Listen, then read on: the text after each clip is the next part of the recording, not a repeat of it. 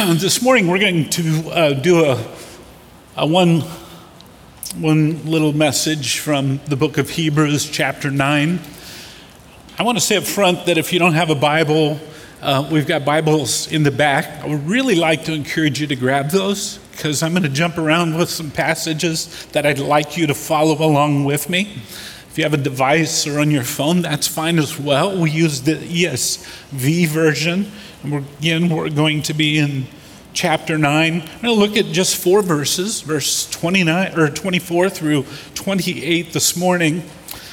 And kind of the whole concept of what I want you to get this morning is that there are 3 very specific things about Jesus and his ministry that give us assurance in our faith. These 3 things will remind us this morning, if we're believers, that we have assurance and certainty in our Christian faith. And I want to make sure we connect the fact that if you get Jesus wrong in your life, you get it all wrong. Let me say it again. If you get Jesus wrong, you get all of your faith wrong from the Christian faith. This week, we have put our house on the market. Kim and I have lived in the same house 40 years, and we've decided we're going to downsize, and we bought a condo in Ashland. Kind of our community, our family, our church connections are here. We really want to be in Ashland. And so we've started the process of 40 years of cleaning out closets and things like that. And I told Kim, I said, well, we don't have a basement, but we have an attic. I said, well, there's nothing in the attic. I'm pretty sure I cleaned that out years ago. And so I crawled up into the attic, and there was some stuff in the attic. Not a lot, just 3 boxes. And, I had to pick like one of the hot days. It's 120 degrees up there. I'm sweating. And it's like, look out, Kim, I'm throwing down a box. And there's 3 big boxes, and we start to look in the boxes, and we discover a bunch of old pictures from when we were in college. We met in college and dated and got married afterwards. And it was fun. Got distracted, looked through some old pictures. I got depressed because I look at Kim. I'm like, gosh, she's just gotten better as she's gotten older, right? She's more beautiful. I'm serious. She's really, got prettier. I look at myself and I was like, not so much. Just like, I kind of thought, I'm suffering the effects of furniture disease. My chest fell in my drawers, and I just don't look the same. So I'm thankful that Kim, stuck it out with me all these years. But we had an hour of just thinking back to that era of our life. It was fun. But we both said, I don't really want to go back to that era of our life. I don't want to go back to that period. It was fun to remember. We have so much more now when we look back and we see kind of the roadmap of God in our life.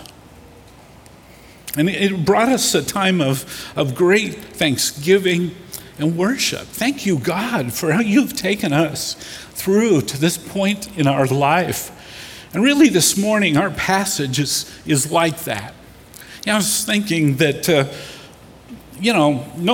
it's no surprise to anyone. Our world's pretty chaotic. There's not a lot of peace and rest, right? Everybody's on edge. Everybody's putting their hope in a vaccine, and when's that going to come, and will it be effective? And while that's good, it can really distract us. Listen, it can really distract us from Christ and the gospel. Because before long, we're putting our hopes and our dreams in the things of man instead of going back to the thing, if you will, the thing. See, the problem is when we drift from, and we speak about the gospel all the time here because the gospel is the central thing that'll keep your life centered on Christ and help you to process the things of life as you go through them. The problem is, though, we can focus on the things we don't know and the things we don't have control over, and that becomes all-consuming for us, and miss what we do know. The gospel, if you will, paints a very clear picture for us to understand why we have disease, why we have fights, quarrels, societies that are at war with each other sometimes. Why there's no peace? Well, it's because of sin in our world. And if I simply stopped there, we would go home hopeless. Hopeless. But we're not hopeless. And my goal this morning is to remind you of why we are not hopeless. I want to remember and refocus us on the importance of Jesus and the gospel. Because this is the thing, my friends, you can count on. Jesus in the gospel is the thing, not one of the things. It is the thing you can count on. Listen to what Ecclesiastes 3:11 says. God has put eternity in man's heart. God has put eternity in man's heart. This means that there's something beyond the here and now, the things that we experience moment by moment, year by year, decade by decade. It means that there's a life that will go on forever and ever. And that life's different than this temporal one that we experience. God put eternity in our hearts because God is eternal. And we were created by God in the image of God with a soul that lives on. Jesus taught and promised that eternity would either be something wonderful that we will enjoy with God in His presence, or something fearful that will include eternal separation from God and include pain and punishment. That there's an eternal peace to all of us that we've been created with. And I started with that illustration to help us maybe refocus that we can become so consumed with the here and now and hopes that we can control everything that's happening around us. We become disappointed, disgruntled, upset. We need to be reminded that there's something far greater, far more important than the here and now. Amen? So I want to take us to 3 very clear and certain facts about Jesus and the gospel. I love this passage, to be honest with you, because it's one of the most concise teachings in just 4 verses about the gospel. Remember, I started with, if you get Jesus wrong, you get it all wrong. And so I want to connect these dots of Jesus and the gospel. Listen to Hebrews chapter 1 as the writer of Hebrews starts writing. Here's what it says, verse 1 and 2. Long ago, at many times and in many ways, God spoke to our fathers by the prophets. But in these last days, He has spoken to us by His Son, whom He appointed heir of all things, through whom He also created the world. In these last days, He's saying, finally, the final word has been spoken and given to us by Jesus. That's why I say, if you get Jesus wrong, you get it all wrong. Hebrews 9, 11 and 12 then goes on to say this before we get to our verses. It says, but when Christ appeared as high priest of the good things that have come, then through the greater and more perfect tent, he's talking about the tabernacle, not made with hands, that is not of this creation, He entered once for all into the holy places, not by means of the blood of goats and calves, but by means of his blood, thus securing an eternal redemption. God has spoken, finally spoken, through Christ. The person and work of Christ is what I want to remind us of this morning. And so the writer of Hebrews is just emphasizing all throughout this book and establishing the superiority and certainty of the gospel to everything that went before. He particularly is connecting the dots for those Jewish readers that would be very familiar with the Old Testament sacrificial system that had been put in place by God that would point to God's holiness and man's sinfulness and the seriousness of our sin that separates us from God. And so the writer of Hebrews is reminding the readers that the way the Old Testament sacrificial was set up, the system was set up that daily a priest would go into the temple, into the holy place, and offer sacrifices to a holy God on behalf of sinful people. Daily, animals killed, drink offerings, grain offerings, as a reminder of our sin is so great that it has to be dealt with daily. And then once a year, the high priest alone would go into a second part that was the Holy of Holies. And there he would present the blood of a bull on the altar for the sins of the people one time a year. So just think of it. Daily, daily, daily. A reminder of your sin, the holiness of God, daily, daily, daily. That was before you, before a holy God, that could never be taken care of, but could only be covered temporarily. And so the writer of Hebrews is saying, wait a minute, we don't need to fear that anymore. Christ has come. Remember, the last days, he has spoken to us by his Son.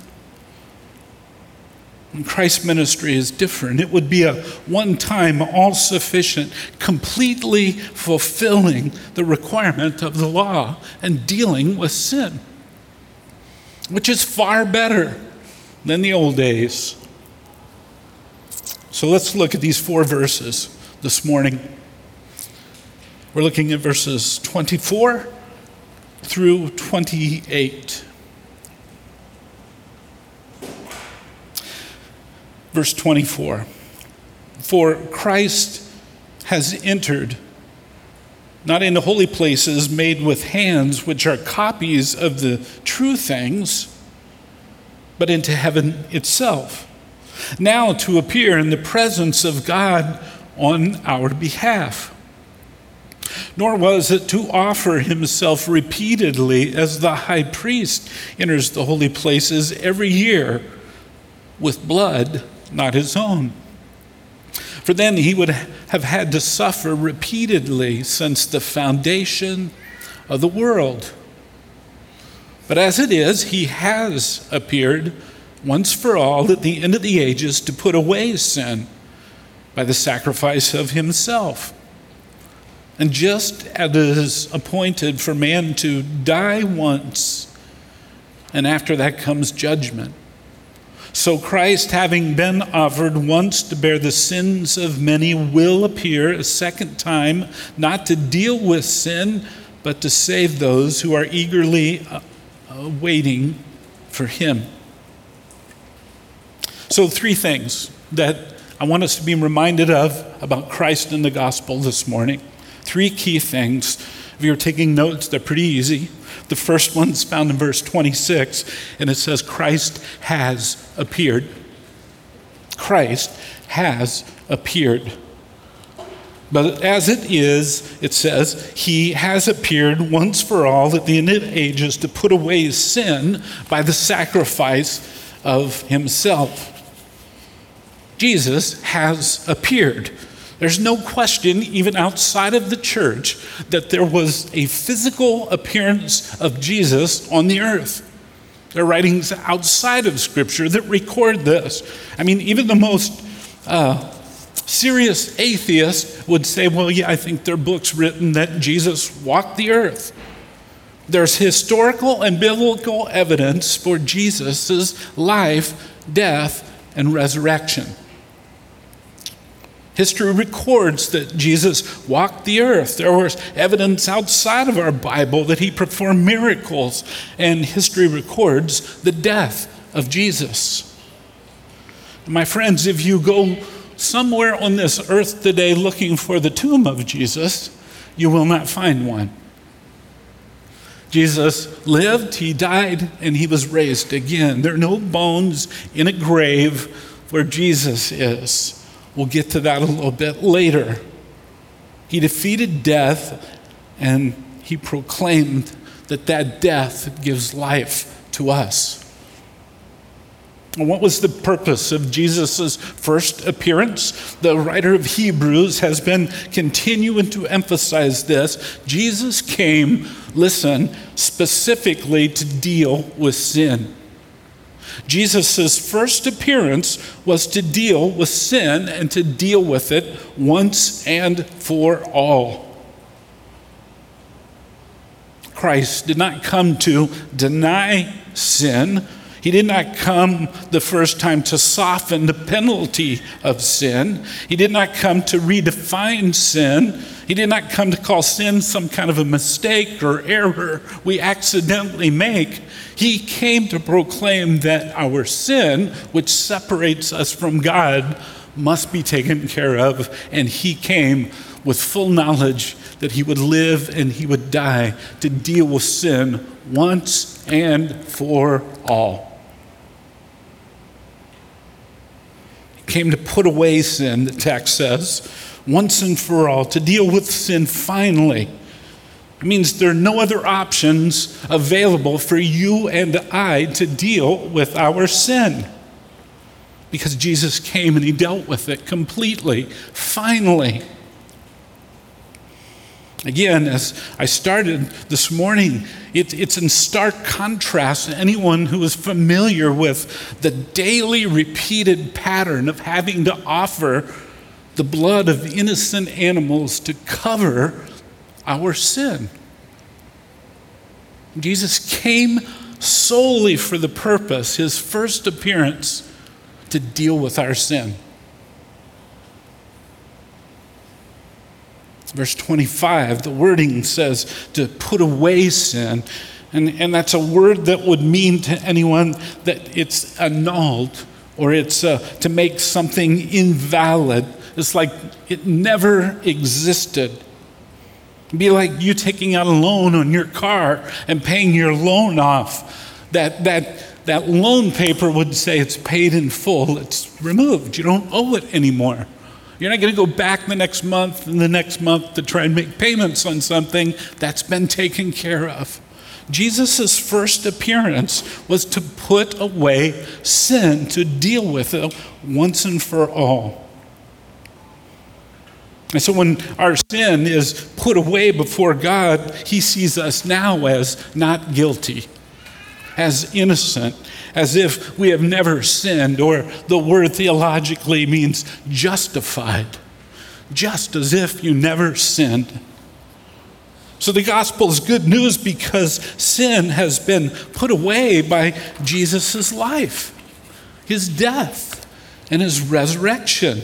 And it's a certainty and assurance. Now, why is that important? Because we get so caught up in the life that we kind of only know right now, trying to make things work the way we want them to work and getting angry when they don't work the way we want them to work. We forget the significant fact that we were created by God with eternity in our hearts. And Christ came to make sure that eternity could be with God. That's good news. That's the gospel, friends.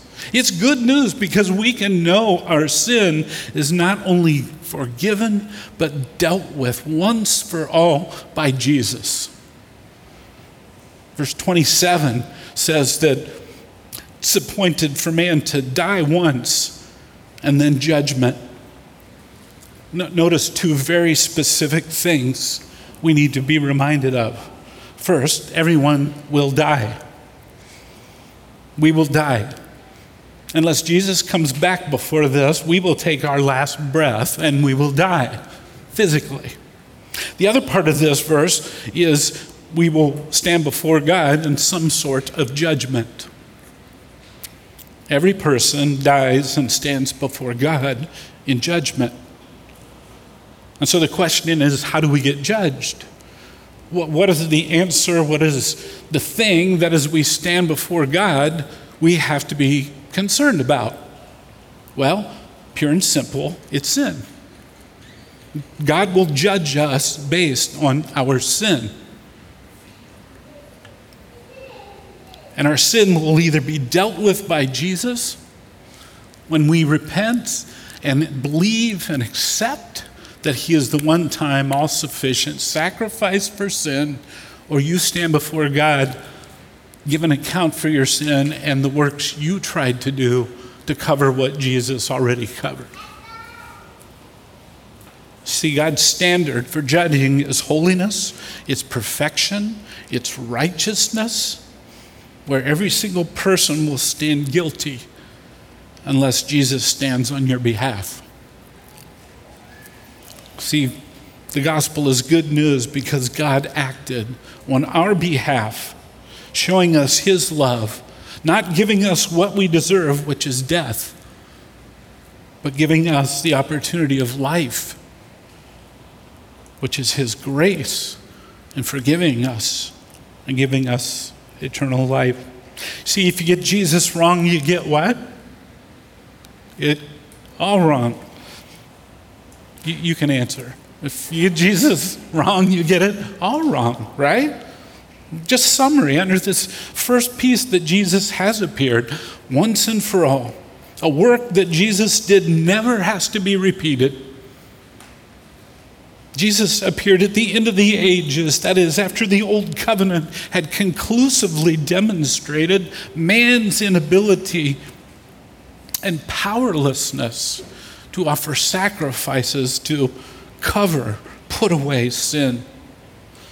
And Jesus appeared that last time with the emphasis to put away sin and to completely deal with sin. Isn't it interesting if you read and be reminded in your scriptures of Jesus' final words on the cross? Do you remember what they were? It is finished. Nothing left. It is finished. The dealing with man's sin, that's good news. We need reminded of that. Verse 24, so Jesus has appeared. We're now at verse 24, which says Christ now appears. And where does Jesus now appear? Well, he appears in heaven itself, in the presence of God on our behalf. Now, this passage that we're looking at reminds us Jesus doesn't appear on our behalf to repeatedly offer himself for sin. That was already handled, right? By the first appearance. So Jesus now appears on our behalf as our advocate, standing before God for you, for me, for those of us who know him. And Scripture is saying in Hebrews 10:12 that Jesus now is in heaven himself at the right hand of God, and it says he sat down. A further indication that it's finished, it's done. He sat down at the right hand of God. So Jesus right now is in heaven before and beside God the Father, and proclaims to God the Father that anyone who has repented and now lives for Jesus is forgiven. Their sons, their daughters, he proclaims that on our behalf over and over again. 1 John 2:1 says this, "My little children, I'm writing these things to you so that you may not sin. But if anyone does sin, we have an advocate with the Father, Jesus Christ the righteous. So Christ now appears as our advocating mediator before God. There he appears in the presence of God on our behalf. He brings us before God. He prays for us. He reminds God that the death he died on the cross, he did so for your name and mine, if you're a follower. This is not a yearly appearance to cover the sin like the high priest would do. It's a continual appearance. It's as if right now, when God looks at you and I, if you're a believer in Christ, he sees us through the blood of Christ and can only see us as his son and his daughter. That's good news, isn't it? That's good news. Hebrews 10:21, since we have a great high priest over the house of God, let us draw near with a true heart in full assurance of faith. Christ now appears on our behalf, and we can with full assurance know that our faith is secured because of the work of Christ. But how many of us try to add to the work of Christ? How many of us think there must be something I have to do, and I'm going to work harder and harder and harder to gain more acceptance to God? In a lot of ways, that just diminishes the work of Christ, doesn't it? When Christ says, it is finished, it is taken care of, I don't need to work for it, but I can enjoy it. Jesus, and Jesus alone, makes us a person acceptable to God. The cross and Jesus cries out on our behalf, it is finished. It is finished. So right now, Jesus in heaven is at least doing these three things. Let me remind us of this. First, he secures our acceptance before God. 1 Timothy 2:5 says that there is one mediator between God and man, and that's Christ Jesus.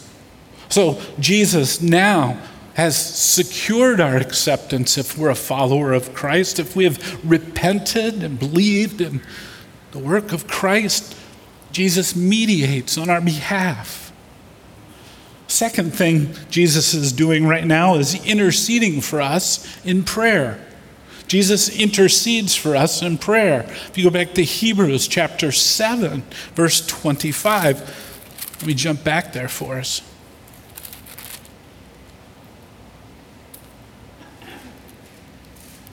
It says, consequently, he is able to save those to the uttermost who draw near to God through him, since he is always living to make intercession for them. Right now, Jesus intercedes for us.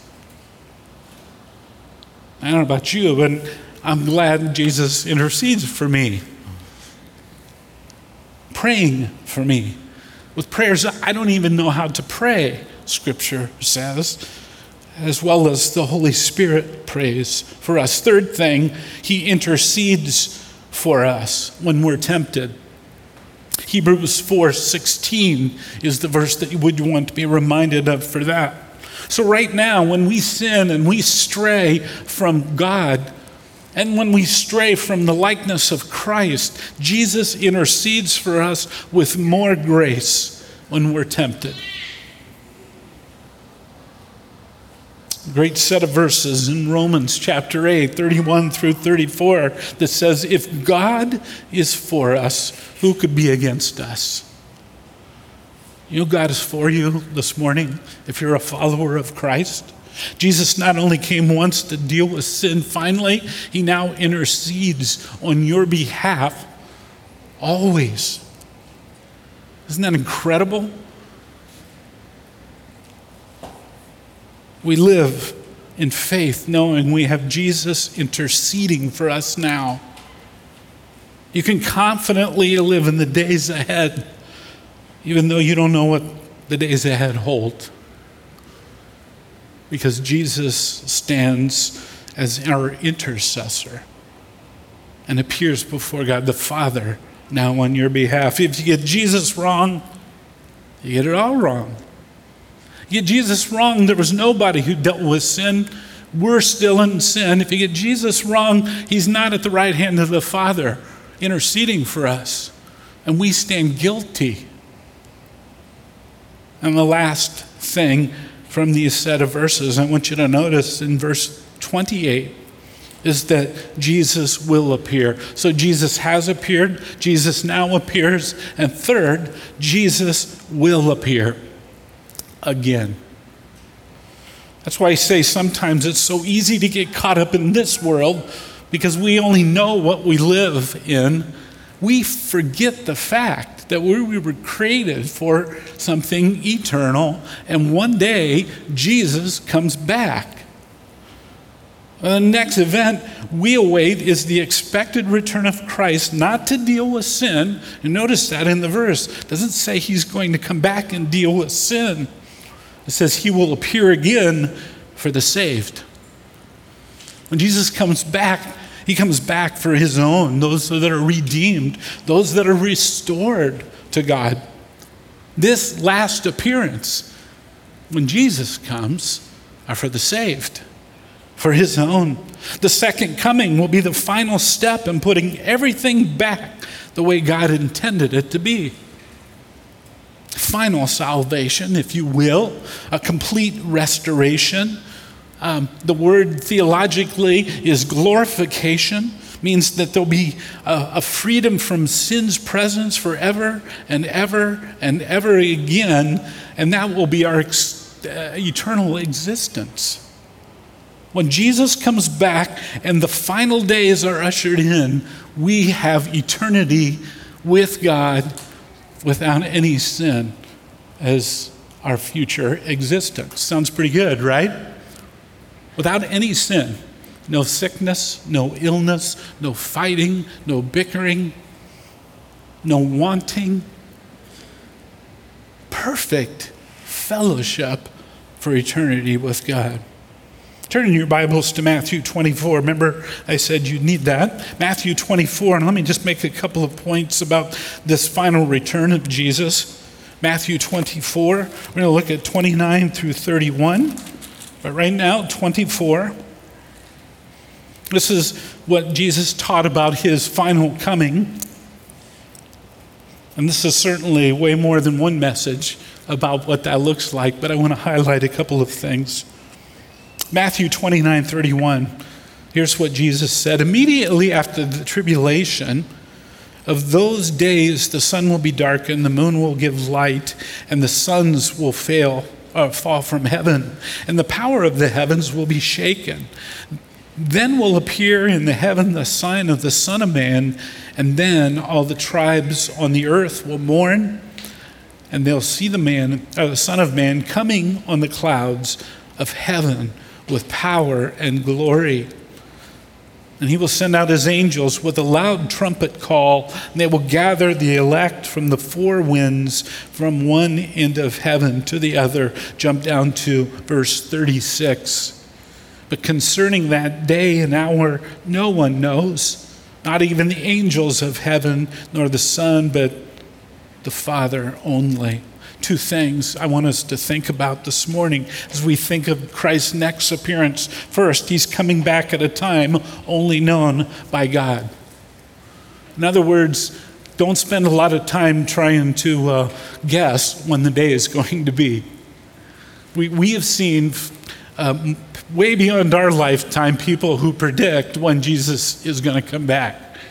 Scripture's clear. He'll come back at a time known only to God. So don't spend your time trying to figure that out. But listen, what I do want you to catch. When Christ returns, it will literally, physically, and bodily be something everybody knows. You're not going to go to sleep some night and miss it. Okay? It's something that is literal. It is something that is physical. And it's something that is bodily. Jesus returns one day. It should not be something that we fear if we're Christians. Matter of fact, it should be something we look forward to. And if you're not a follower of Christ, let me give you some bad news. And this is as good as it gets for you.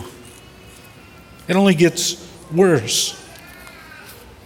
When Christ returns one day and he comes for those that are saved, it'll be moving towards this time of eternal happiness and bliss and joy with God. For those who are sons and daughters, our destination is heaven, is eternity with God. It's an eternal dwelling in the presence of God, never to face sin again, never to battle the destruction of sin around us. But those who are not sons and daughters, those who have not placed their faith in Christ, Scripture is clear that the destination is a place called hell. It's a place of eternal separation from God. It's full of pain and punishment because we chose sin over God's offer of forgiveness. Now catch that, please, because somehow we want to remove our guilt from this equation.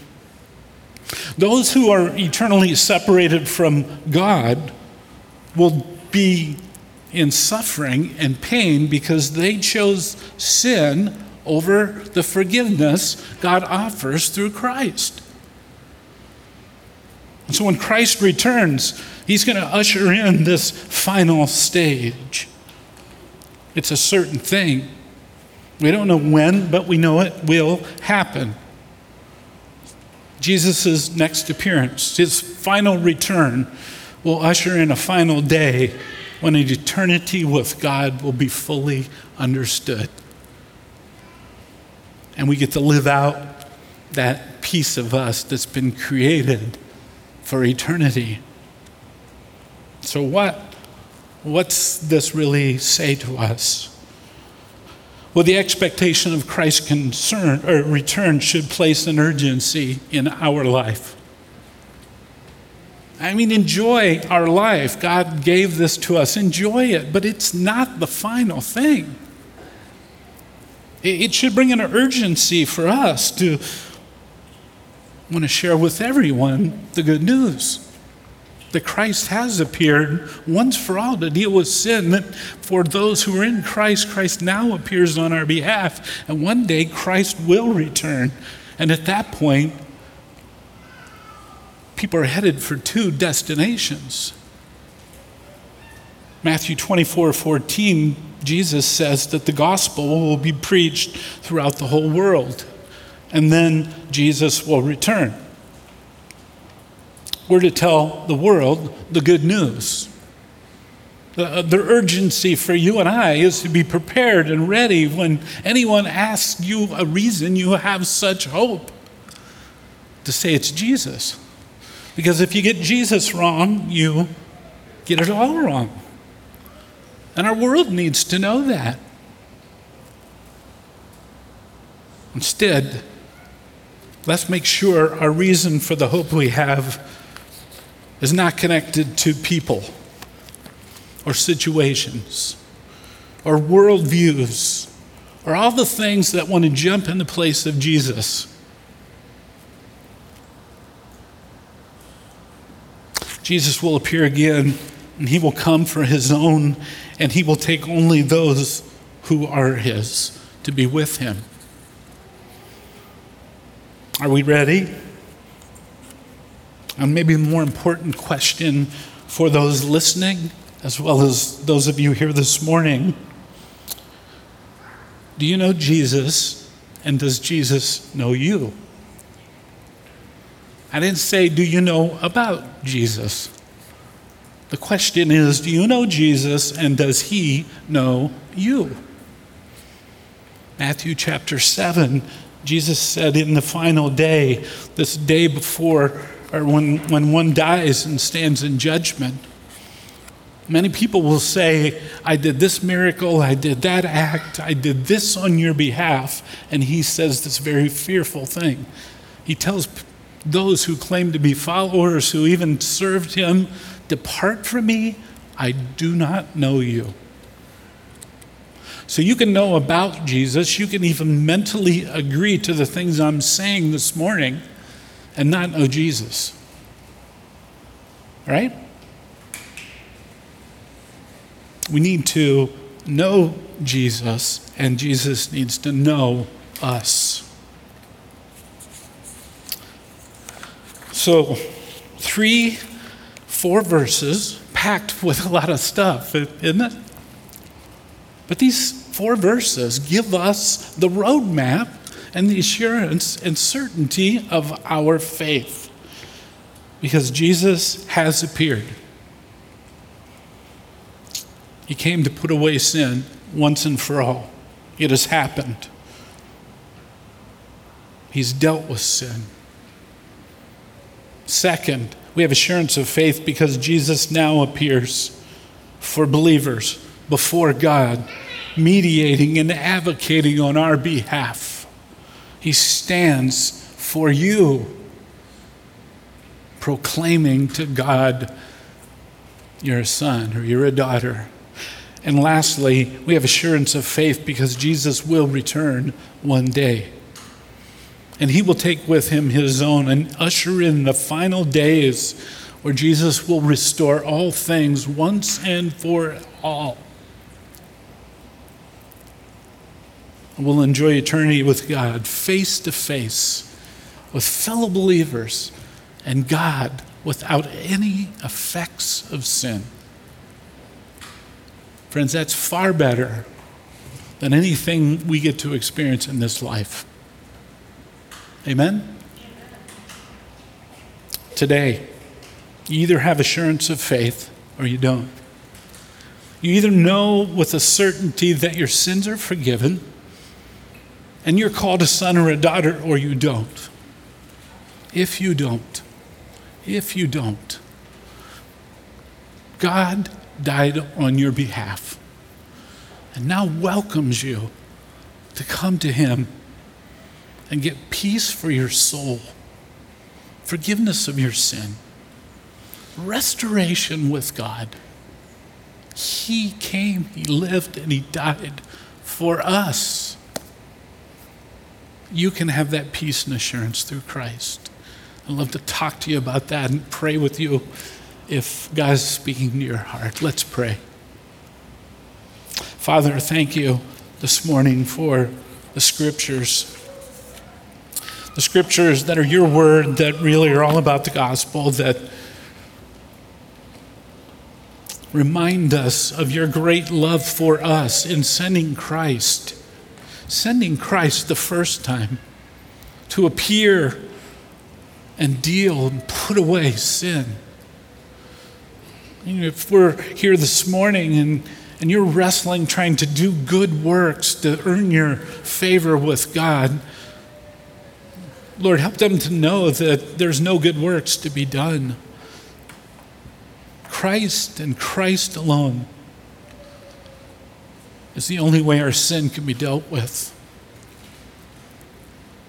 Lord, help us this morning to have assurance of our faith because Jesus, right now, you intervene on our behalf, proclaiming that our sin is forgiven and that we are sons and daughters, and you pray for us. Thank you. And then finally, Lord, it's hard, we confess, it's hard because we live in a world that has many enjoyments and many good things that you have created, but we confess it's easy to want to hold on to those.